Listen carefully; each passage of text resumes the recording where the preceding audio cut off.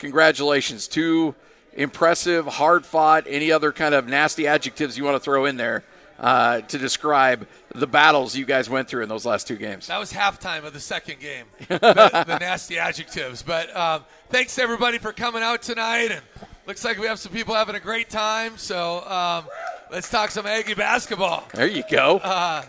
It was a great weekend for the Aggies, and 2 hard-fought victories. And, San Diego State obviously has been a championship-level program for quite some time, and they have brand recognition all around the country, and they had the longest road winning streak coming into Thursday's game, and we wanted to take care of that and snap that. And I didn't realize they also had the longest time frame where they had not lost back-to-back games.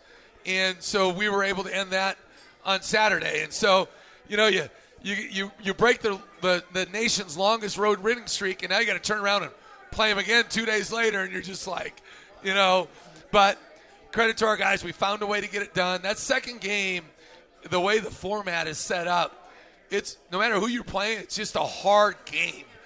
2 games in 3 days, same opponent. They know you so well. Of course, we know them really well too. But we're excited to pull it out. And I want to thank our fans that came to the game that night, because I think we let in 1,500, 1,600, but it felt like about 8,000. Yeah. I mean, it was loud in there, and you could feel that energy, and they gave us a humongous spark. Of course, there was nothing to cheer about from about the 10-minute mark to the halftime mark. So, and I told our bench at halftime, we got to be more engaged. But then I was like, well, I don't blame you. There was nothing to cheer for. But that second half, we all came together, our fans, our team, our coaches, and I thought we played a really good last 20 minutes. You start that second half on I believe, a 15-2 run. You take the lead back, and then it goes back and forth. But was it just a execution? Guys just played harder and were a little bit more focused? Did you adjust a little thing, anything at halftime? Where did that come from? Honestly, not much. It was just to be honest, the halftime speech probably wasn't as bad as you think. Yeah. A couple timeouts before halftime weren't very good. But like I always say, you got to speak a language you understand. Yeah. And so halftime, I mean, when we went in there, I was just very matter of fact and we all got to look in the mirror, da-da-da-da-da-da.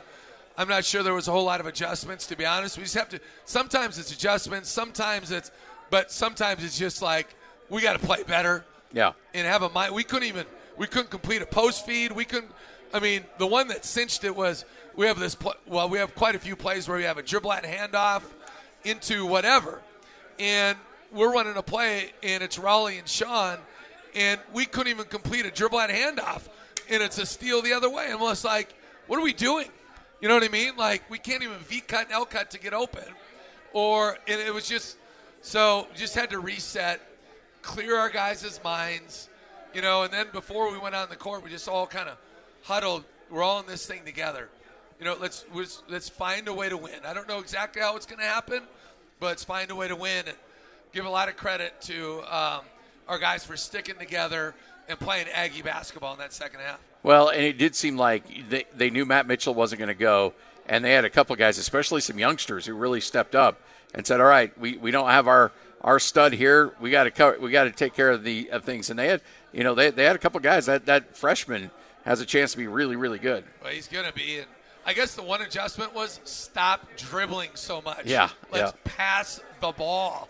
And we've always, that's kind of been a trademark, one of the trademarks, I would say. But you're right, Scotty. We got off to a good start.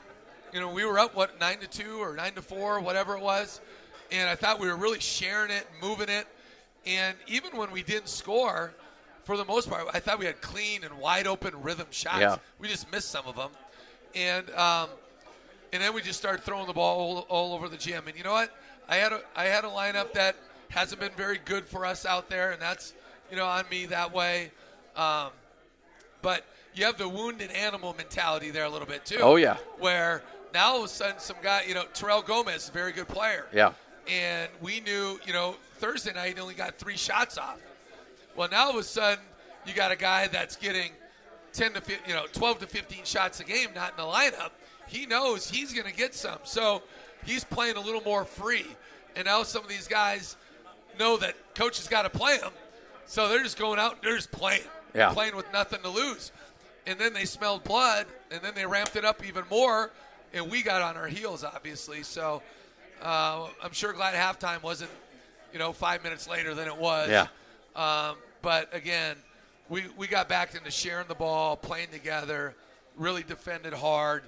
Even the shots they hit, for the most part, were very tough shots and well contested. And so anytime you can beat San Diego State, it's a good dub. And when you can do it back-to-back, it's really, really good because that's hard to do. Well, you talk about Gomez. The number 3 battles were really fun to watch because they realized he had the hot hand. They were doing everything they could to get him open. And he's running from one side of the court to the other. And you've got your number 3, Ashworth, right in his back pocket the whole time. And I thought, obviously he scored a bunch of points and was great from the free throw line. But I thought defensively down the stretch he was really, really good. He was really good the whole game, both sides of the ball. And Steven defended Gomez very, very well in the first game. And so we were very confident in him guarding him. But, they were running him off way more double and triple staggers than they did the first night. And it was like, have you ever seen the movie Incredibles? It was like 2 dashes out there running around, just pitter-patter, pitter-patter, pitter-patter, and just everywhere. And Gomez is quick twitch and fast. And he can get separation. And Steven did a heck of a job just trailing his outside shoulder and getting through all those things. The 2 things we probably haven't talked enough about from those 2 games are how good a job that Steven and Brock did guarding Shackle. Because, to be honest, Brock, we have this system that we have with our guys, and we can track how much they ran during a game. And Brock ran 3 miles on Saturday, and Steven ran 2.75. Wow. Just running off of all those. So those 2 did a phenomenal job and made life very, very difficult. And we didn't give them a whole lot of easy or clean looks. The ones they hit, for the most part, were very difficult. Yeah, because Shackle seems like a guy, once he gets into the lane, uses his height to be able to elevate a little bit and really be able to get those floaters up. And he got a couple in the first half, and then you guys really kind of put the clamps down. Yeah, both him and Gomez got one clean look in the first half where it's like we didn't know who we were guarding. Yeah. And this didn't happen one time on Thursday, and Shackle at the top of the key measured up it was Brock. Yeah. Where we need to get into him and make him dribble to the shot, and then Gomez measured up Rollie kind of right in front of our bench on that wing. And but he's Shackle's a senior, veteran, a legit 6'5", strong-bodied, and he kind of gets, when he gets into the paint off those screens, he kind of gets that spin move, and he gets just a little bit of a fade, and that's a hard, when you get that shot down. But you know what? You're going to make some of those, but let's make you do that for 40 minutes. Yep. And that's going to be hard to win games making those shots over and over again. Now 8-0 in conference play. You take on Colorado State, who's 7-1. Their only one loss was to that San Diego State team. And they're an interesting team, and we're going to spend some time talking about it. But they're not an old team, but they're an experienced team. I mean, they played a lot, but you look down and I don't even know if they have a senior they're playing right now. No, they don't. They don't. So, I mean, it's kind of an interesting situation where you got some experienced guys, but also some very young, because they threw those freshmen to the Wolves early last year. Yeah, David Roddy and Isaiah Stevens are very good players, and both those guys started every game last year. And Roddy wasn't in the starting lineup one game this year for whatever reason, but those 2 are really, really good. Tanjay is a sophomore for them, and the year before that they started 2 true freshmen. So they're in some ways they're young, but they're very experienced. And they won 20 games last year, and they returned 4 starters from that team. So they lost a couple, 2, 3 seniors, I guess. So they're experienced. Our returners have a good feel for how fast they are. They're very fast, very athletic. And so, transition defense will be a huge key to the game. They shoot the 3 very, very well. I don't know how much you want me to keep talking about them, but it's all good. I think they're number 14, I believe, or no, I think it's number 10 in the country in three-point field goal percentage at 39.1%, and they make 10 threes a game. So that's a good combination. 42% of their points come from the three-point line. So a lot of that's transition. But then they run kind of a hybrid of the Princeton offense, and they do a good job of spacing. They're sharp with their stuff, and so you got to really be on point with how you defend them. And it's always a difficult scout. I think it helps us that we played Air Force because a lot of the stuff they do, Air Force does, and then some. So got to be on point with our stuff and take away their no easy threes. Take a quick break, come back. We're just getting started. It's the Coach Craig Smith Coaches Show as we are live here at Old Chicago. Big thanks to everyone who's hanging out with us here tonight. Also, big shout out to everybody who's watching on Facebook Live as well. So, with that, we'll also make sure to take some questions for Coach coming up in our third segment. But coming up next, a closer look at the Rams of Colorado State on the Aggie Sports Network from Learfield IMG College.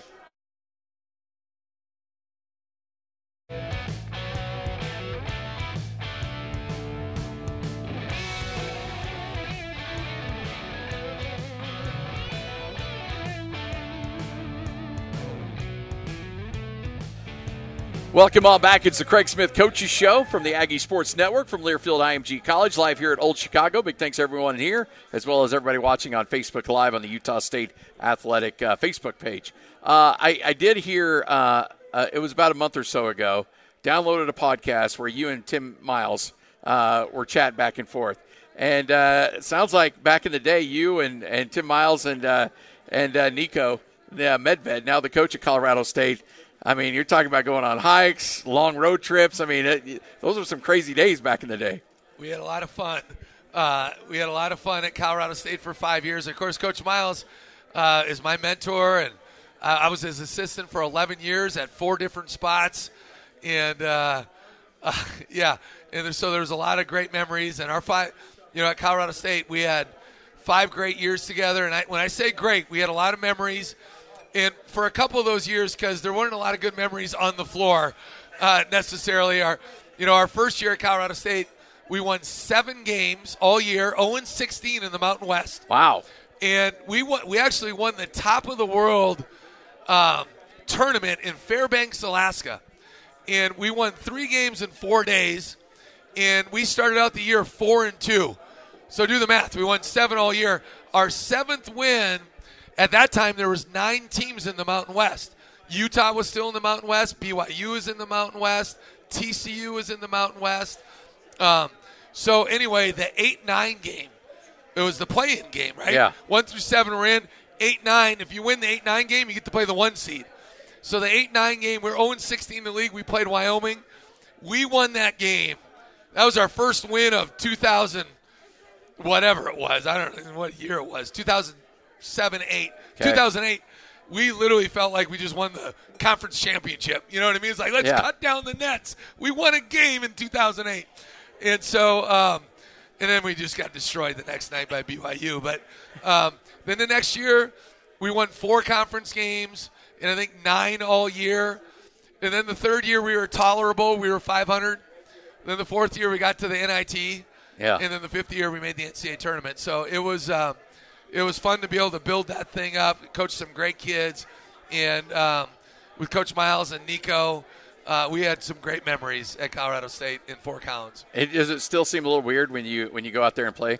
Yeah, it's just different, and honestly, even being at Utah, like coming to Utah State and being a member of the Mountain, I just have such great memories of the Mountain West, and I have tremendous feelings towards the Mountain West Conference. And then being named the head coach at Utah State, now you're a head coach in the Mountain West Conference. And then even when we won the regular season title, we won it at Colorado State. Yeah, that's right. And you're Mountain West champs, and I'm just like, is this really happening? And then we won the tournament, and you're just like, am I dreaming? I can't believe we did it. And so it's amazing how your life can go full circle that way. So when you the first couple of years where you played Colorado State, they've had a big that's been great. Nico Carvacho was a really, really good player for him. He's gone, and now there's not a lot of that big, 6'11", 6'10" guy that plays a ton of minutes for him. They're a smaller unit, do you still just kind of roll out your guys and say, hey, this is our lineup, let's go, or do you adjust a little bit to match their size? Well, every game you got to be ready to adapt and adjust, and I think you saw that specifically the second half against San Diego State. But, Carvacho is a heck of a player, one of the best players in Mountain West history. But they're just different. It's like every year, right? I mean, Sam is one of the best players in Mountain West history. So every team on a given year is a different team. And so Carvacho did some great things with rebounding and scoring inside, but now they're 5 men. They're just different. They're better passers. They're better shooters, right? They're better ball handlers. So you adjust to your personnel, and they play a little bit differently. And in some ways they put more pressure on you because of their skill set. With James Moore's in number 10, who's a redshirt freshman, and they play Roddy at the 5 now, and Deshaun Thomas is a skilled guy that can shoot threes. So all their 5 shoot threes. So it's just a different type of team, and they have some different versatility in that respects. And in a lot of ways, their 5s now make their guards even better players because there's more space on the floor. According to Ken Palm, 41% of their point production comes from beyond the three-point line. So I lied. I said 42%. I think I rounded up. Well, no. I'm sorry. I didn't even hear you mention that. Sorry. Like my wife, just tune me out. It's fine. Don't worry about it. With that said, we're supposed to be working together, Scotty. Let's go. That's on me. That's my bad. With that said, did they? I think everybody's tuned us out, by the way, right now. Everyone's just eating, drinking. You got a poker game going on looking right there. at the poker game, so it's like, enough of these loudmouths. Do they? I mean, not all threes are created equal. Is there? I mean, they take them early in transition, in fast break, out of the post, all different kinds of ways. All of the above. I mean, certainly transition's a big one. If they get steals and they have one, they'll take it. And then a byproduct of their offense, of course, they do a great job of spacing, and they're a good passing team. We come from kind of the same cloth that way. We're always emphasizing passing instead of overhandling. But they got good playmaking. I mean, Isaiah Stevens puts a lot of pressure on you. He's so quick twitch, quick burst. He's super explosive. I mean, he was the freshman of the year in the conference last year, preseason first-team all-league guy, playing the point, but he scores at all 3 levels. And Roddy, at the 4 or the 5, is a playmaker. He can shoot. He's become a much better shooter this year. Just look at those numbers. But yet he posts up, and he can drive it to either hand. And he was a high school quarterback, at 6'5", 6'6", 250. So he's got great vision. Some Big Ten schools wanted him to play football. Oh, yeah. He could have went about anywhere in football. Yeah. And he had He had quite a few high major offers in basketball too. So, and then they sprinkle him in with a lot of guys that can really shoot it, and like I said, they have good decision making that way. And so you got it with the Princeton offense. You just got to really be on point with your spacing and where you're at, and understanding when you need to help and when you just need to not get carried away and overzealous. Because that'll lead to some easy standstill threes. And San Diego State's certainly different than Colorado State, but that was a big key to beating San Diego State, we thought, was take them out of transition, because they get loose and now they just start spotting up, and it's whap, whap, whap. And so in Colorado State, when they beat San Diego State, they went on a 19-0 run and a 14-0 run to win by 1. Well, maybe it ended up being 3, but and so we got a work cut out for us, but we're going to have to do a great job with our communication and taking away easy rhythm threes.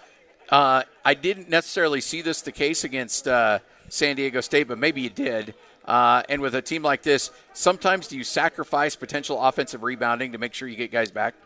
Sometimes, yeah. I mean, there's a little bit of you got to make some decisions throughout the game. Last year when we lost at San Diego State, we sent 3 to the offensive boards. They started hurting us in transition. We were way too late to improvise and send 3 guys back, and it cost us the game.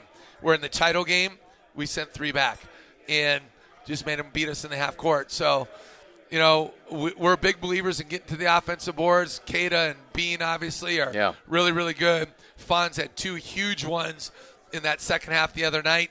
And so when you get that 3rd guy in the glass, that can really open up some lanes for Bean and Keita, because now they got to check out another guy. And so So we're looking at we've worked on both yesterday and today. I don't know where Ajay is, but we're losing gear over here on the side. When Ashworth's a good rebounder. He is. And so that's a guy. There was a guy who played here about 10 years ago named Jared Quell, who was a really good offensive rebound or defensive rebound guard, and Ashworth's got a little bit of that in him. Yeah, well, Steven's got a nose for the ball. Yeah. Honestly, Steven and Rollie are two very good rebounders.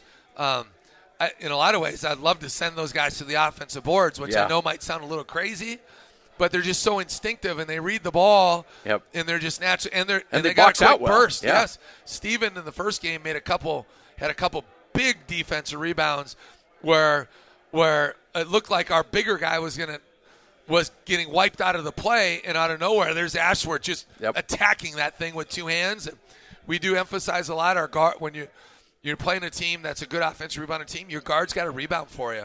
I think that's what the best rebounding teams do. Everyone always thinks of the front line, but their guards become good rebounders. I know I've asked you this before in the past, but do you always kind of scoreboard watch, or do you start to do it more as the season goes on at all, or do you just say, hey, look, I'll play him when I play him, and we'll go from there? I've done less scoreboard watching this year than any year. Okay. And I don't know if it's because of our slow start, so you just didn't even want to look at the score like, oh, damn, how did they win? Like, we can't win a damn game. But the other part of it is I think just with the unbalanced schedule and COVID and this game canceled and that game canceled. But I think the biggest factor, Scotty, is just with so many new guys and our young guys, I got enough crap to worry about. It doesn't matter what this team does or that team. I have no control over that. Yeah. We have no control over that. And I know that's not like it's an abnormal answer for a coach to say that probably because most places I've been, and even when I was a lot younger, you're really paying attention. It doesn't matter. All that matters is our team. Let's play the best that we can be and then prepare like we need to for the next opponent. So I've done very, very little of that. The other thing that's interesting with this scheduling setup, seen way less of other teams in our league. So, when you're alternating all the time and you're getting ready for Colorado State, well, they might have already played San Jose and whatever. So you see all the teams. That's a good point. And now you're only seeing. Yeah, there's not a lot of crossover. No. Yeah, it's a good point. It's been very different. So, like to start the year, we opened up with San Jose Air Force, right? San Jose Air Force, New Mexico. Well, Boise played Air Force in San Jose right away. Nevada, we've seen a ton. Nevada opened up with Air Force. So we saw both those games. Then they played New Mexico. So right before we played Air Force played Nevada. Right before we played New Mexico played Nevada. So I feel like I know Nevada really well. San Diego State played Nevada. San Diego State, right before we played San Diego, they played Nevada. So I feel like I know Nevada inside out and backwards. But I haven't seen – well, I did see Fresno play one game. Yeah. But I haven't seen Wyoming play a game yet. So it's been just kind of bizarre. And you won't see Nevada until late February. Yeah, I think it's the last series, isn't it? Second to last game. Oh, okay. Oh, no. Sorry, I'm looking at Colorado State schedule. Honestly, I don't know who we play. Yeah, Nevada, you're right. I know Nevada's last, and I know after Colorado State we play UNLV, and I couldn't tell you the order after that. Yep. So that's where I'm at. Like, I got enough to worry about. Yeah. So well, enough of my questions. If you got a question for Coach, you have a chance to ask him coming up next. Also, Rollie Wooster will join us for our final segment as well, as you are listening to the Craig Smith Coaching Show live here at Old Chicago from Learfield IMG College.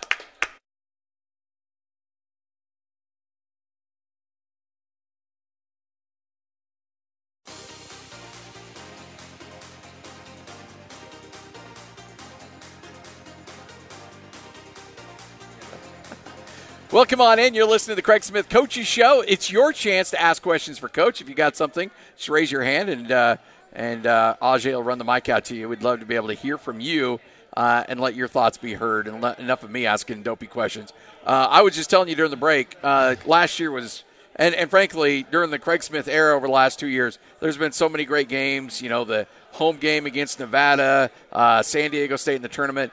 One of my dark horses for favorite wins in your 2 years at Utah State was going on the road to Colorado State last year. Well, yeah, that was a heck of a game, and obviously they were good last year, winning 20 games, and we were just kind of ignited our we beat UNLV at home, if I remember right, and then going on the road there, and that's a tough place to play, and they were celebrating their state of Colorado night, and they had their white with blue trim uniforms, and everyone was decked out in blue, and came down to the wire and made a couple of huge plays down the stretch, and Sam with a big three. Sam made a huge three at the top of the key. I'll watch that game tonight, but I watched the last 4 minutes earlier. We made a couple of mistakes. Thistlewood hit a huge three where Diogo, made one of those rare mistakes, which he usually does not do. But we were able to survive, and I think that's what good teams do. You just find a way to win. And to Colorado State's credit, they've had some nail biters here with UNLV twice and with San Diego State, and they found a way to win those games. And you got to find a way to win those close games like that because they start stacking up. And we won that game, and then we went on won I think our next 4 or 5, and then had the hiccup against New Mexico, and then obviously we're able to win the conference tournament. So it's going to be a heck of a game. They're a very good team, but that was a great, a very good W for us. Let's go out and get a question. Go ahead, sir. You're up. I was waiting. I was waiting. I knew it was coming. Just a comment. I appreciate the coaching of the last game because to see Stephen Ashworth come in, he doesn't play a lot, but he played a lot of minutes. And then when Keita went down, to see Alfonso come in and take over, it was awesome. Well, so good coaching. Well, thank you. It's good. We always say you got to have coaching, and coaching is lose a lot of games, but players win games. And coaches, you do your best to put them in the right position and motivate and unite and do all that. But, those guys are out there putting the ball in the hole. Those guys are out there making those decisions. Those guys are out there making the box out and then using their athleticism to go get the ball. And Steven's been playing a lot. Steven's been going like this. He's a good player, and Fonz has had 2 really good practices, or not 2. He's been really good in practice the last couple of weeks, and it's showing on the floor. I thought he had played 2 very good games at New Mexico, and he played 2 very good games against San Diego State. Really sparked us. Our bench really sparked us late, the last 3.5 minutes to close out the first half on game number 1. And then Fonz was really good, I thought, the other night on both ends of the floor. And we haven't played much small ball with him at the 5, but it's something we know how to do. And he came up huge for us. Another question over here to this young man. Go ahead. Are you a Tom Brady fan?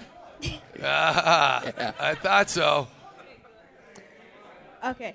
What are the biggest challenges your team faced during COVID-19?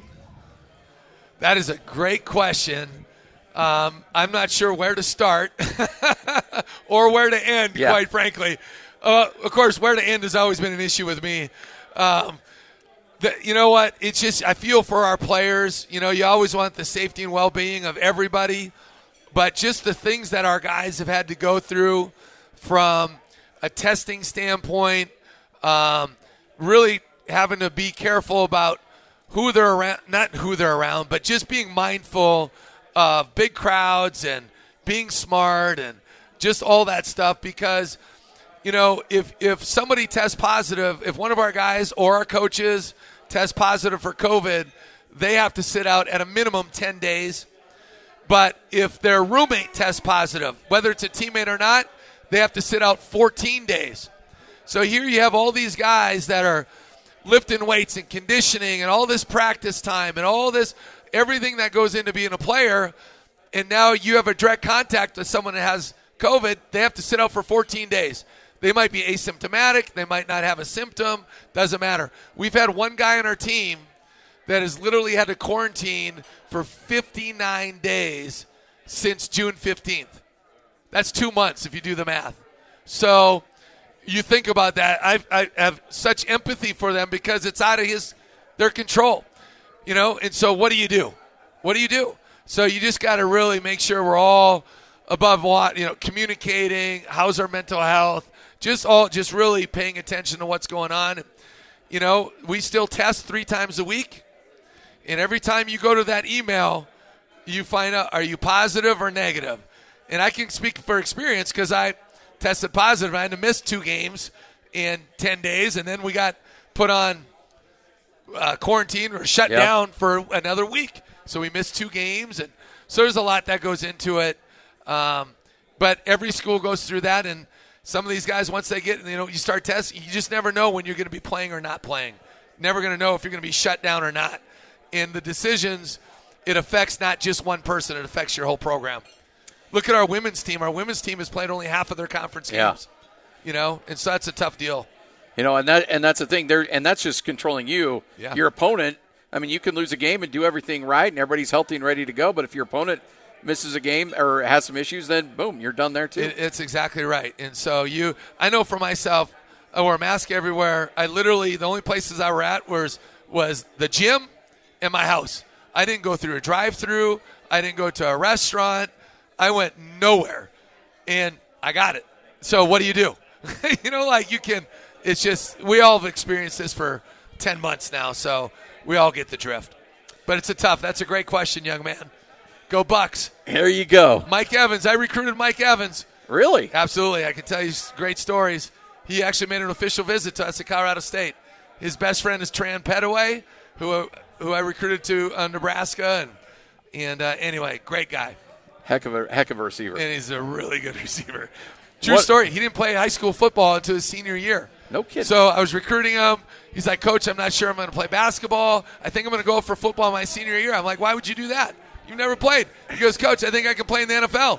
I looked at him. I was like, I think you might be right. Because that guy's an Adonis. Like, he is just. Oh, yeah. He doesn't look like me or you, Scotty G. Nope. All right, one more. Go ahead. I'll say, my question is, do you coach, when you're coaching, one thing I've noticed about the players is they represent Utah State very well on and off the court, but especially if they win or they lose. It's never, they rub it in the other team's face. They're very respectful of it. And I just wonder, is that something you're teaching, or do we need to thank somebody else? Because I really do. Example is the BYU game. BYU. Yep, I know. Okay, but our guys on and off the court were absolutely wonderful. Even though it was a hard loss for them, they still were super respectful. And then even on social media and all of that, they were very respectful. And so I just wonder if that's something that's coming from the coaching staff. Is that something from them, their personalities? Or is that something you actually look for when you're hiring or recruiting these young men? Yes. Well, first of all, thank you for saying that. And it's great to hear that, because we try to operate our program in a first-class fashion in all we do. We know that none of us are perfect. We as coaches make mistakes. Players make mistakes off the court, on the court, but we always understand that it's not about us, and that we are a direct reflection of our community in Cache Valley, in our state, and certainly Utah State University, and everybody that's affiliated with it, with our fan base and everything. We talk about that without being over the top. We also try to recruit to that. My family and I, we love Cache Valley and love Utah State with everything we've got. And we got to recruit guys that are going to be set up for success here, because it's not for everybody. Just like, L.A. is not the place for me. You know what I mean? That's no offense to L.A. or New York City is not for me. So you got to understand who you are and what you are as a community, as a basketball program, who fits our style of play, who fits our culture and what we believe in as young men in our program. Life's too short. And over the year, you coach for 25 years, you see a lot of stuff. And, I was a 31-year-old head coach, and we had a ton of success for 3 years. Our third year, we played in the national championship game, then got hired at South Dakota. And we went through some things where, after nothing crazy or major, but I just remember that I tell my wife, like, we have 4 young kids. Well, now one's a sophomore in college. At that time, he was an 8th grader. And it just was like, our recruiting model is like, I want guys that my kids can look up to with great pride, like, and be proud that your dad is coaching that player or person.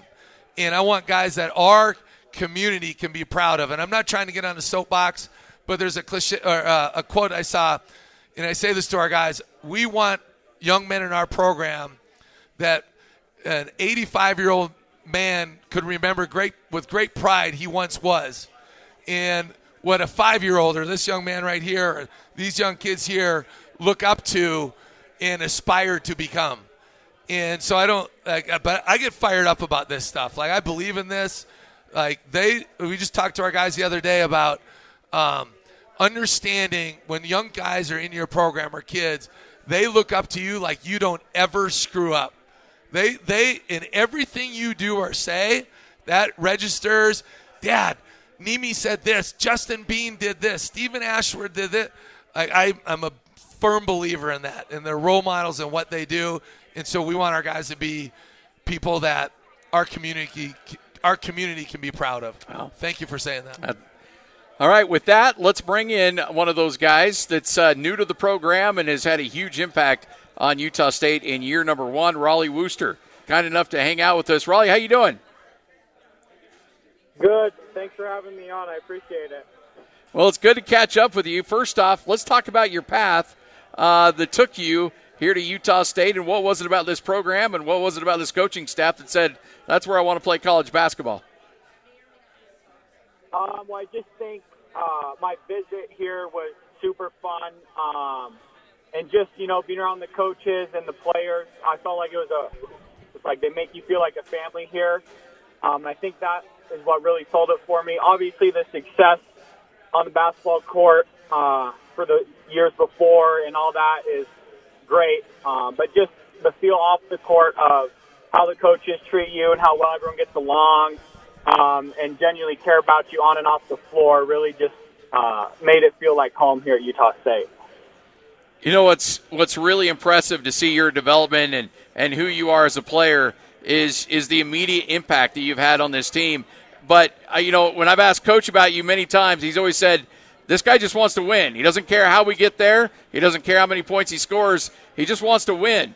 Where does that come from? Does that come from mom and dad or the way you were raised or just your DNA? Where did that philosophy come from? I'd say a combination of everything. I just think the biggest thing, though, is I'm really competitive and love to win. So no matter what the case is, as long as you win, that's the ultimate outcome that you want and the goal for the team, And I think that individual success and team success combined together just with playing the right way and handling things the right way. So I just feel like you don't go seek individual things or stuff for yourself, and you just play for the team and to win, and all that can come along with it as time goes on. Coach, when you're recruiting him, what was more fun to watch, him playing basketball or him playing football? Well, I love football. I know. Yeah. So I went and watched, of course, the basketball thing, but I will say this. When I went up to Missoula to visit Rollie and his family and do that whole thing, I saw him practicing football, and I've said this before, he literally gets behind the center, and he's going back, and he just chucks that thing literally like 60 to 65 yards on the flick of the wrist. And I'm looking at him like, are you kidding me? And this is a little crazy, and at Rollie, I'm going to try to be short, but I've always loved football. Jordan Love, and I'm not saying Rollie's Jordan Love, but you watch Jordan Love throw it, it's like he just flicks his wrist, and that thing is just boom. And I saw the Packers play the Chiefs on Monday Night Football with Eric Peterson one time Monday night, and we had really good seats, and Aaron Rodgers rolls out and just snaps his wrist, and that thing's just whoa. And I'm like, you can't do that. I can't do that. You can't do that. We'd have to wind up as hard as we could and Rollie just goes bump, and that thing's 60 yards, and I'm just like, this is insane. We got to keep him away from the football coaches. Well, Rollie, how much did playing football help you in your basketball career? I helped a ton, just with the physical side of things, the contact and seeking contact can help in both sports. But I just think overall athletically, it helped with my speed, being able to get faster on and off the court and football field. I think just really helped me throughout my high school career to get to where I am now. And I would just say that both sports kind of complement each other, so it definitely had an effect, a good and positive effect on me for sure. When Coach told you, hey, we need you to start for us, I mean, you're just a biscuit toss out of high school at that point. What was that conversation like for you and that level of responsibility to be a starter as a true freshman? What's that like? Yeah, I would just say that I believe in myself, and it helps to have coaches and teammates and family that believes in me as well all the way. And just to get the reassurance that you're believed in and to have confidence and everyone has confidence in you really helps. So I didn't really overthink it or think twice about it.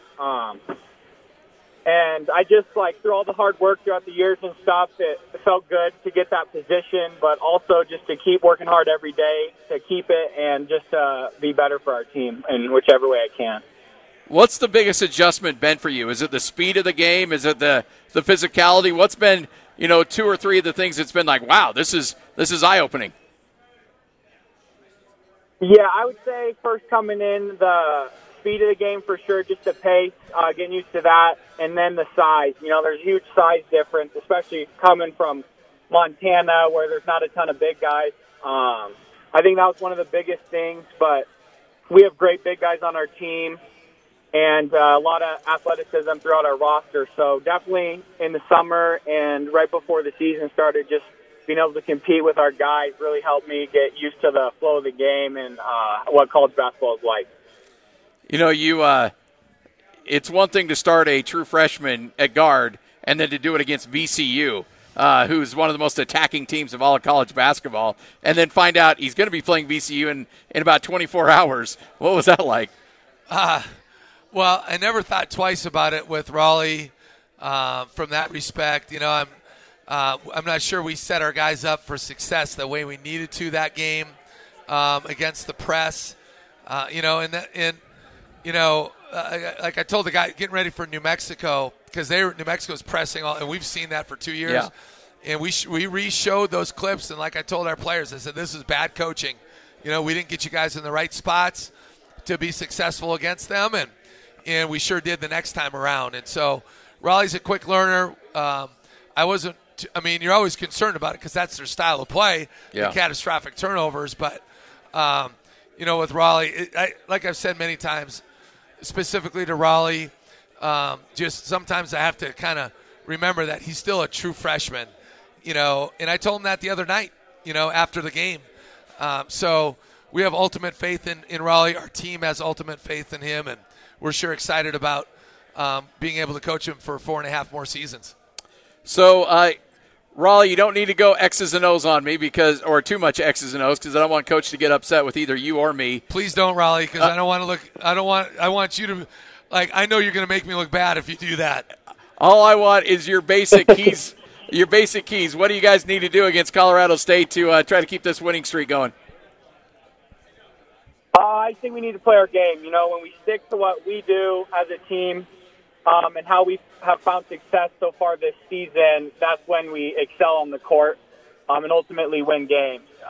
Keeping that very brief, but I just think that's the biggest a great thing. answer. Just stick to what we do, especially defensively and offensively with ball movement stuff. And I just think we can compete with anybody any day as long as we do that. No doubt. Rollie, man, we appreciate it. Look forward to more of these conversations down the line. Thanks so much for your time. Great job, Rollie. Yeah, appreciate it. Thank you. Yep. There's Rollie Wooster. Hey, he doesn't that's not an interview you normally have with an 18-year-old or a 19-year-old, however old he is. He did a great job. And Rollie's he's a bright young man. He's a competitor. He loves to play. I've had to tell him multiple times this year, Rollie, tomorrow just take the day off. Get out of the gym. Do not come in the gym. Just give your body a break. I know maybe coaches shouldn't tell players that, but it's when you're a freshman and you've never been through the grind of a 6-month season and go, like it can sneak up on you quick. I remember telling a player of ours at Nebraska, Taran Petaway, that because he was the same mentality, hard charging, always in the gym, loved to compete, loved to play. And by early February, Trent was like, Coach, I should have listened to you, because he was shot. Like, he was really beat up. And so, the other thing I'll say about Rollie is some guys love their workout guys. Yeah. They love to go work out. You know what I mean? Rollie loves to work out, but Rollie loves to compete. So, like, you're seeing more and more guys that they love to be in the gym working out with a coach or a trainer, but then you throw another guy on them and play one-on-one, or now you play 5-on-5, and the going gets tough, and they kind of like, let me just work out. Yeah. You know what I mean? And Rollie just wants to compete, and we got a lot of guys like that just love to compete. Ashworth, talking about freshmen, Ashworth's like that. You guys haven't seen Max Schugel had a phenomenal practice today. Like, he just keeps going like this. Now, he hasn't seen the floor a whole lot, but that kid's going to be a player. Zapala is going to be a player. Guys that love to compete and just give everything they got.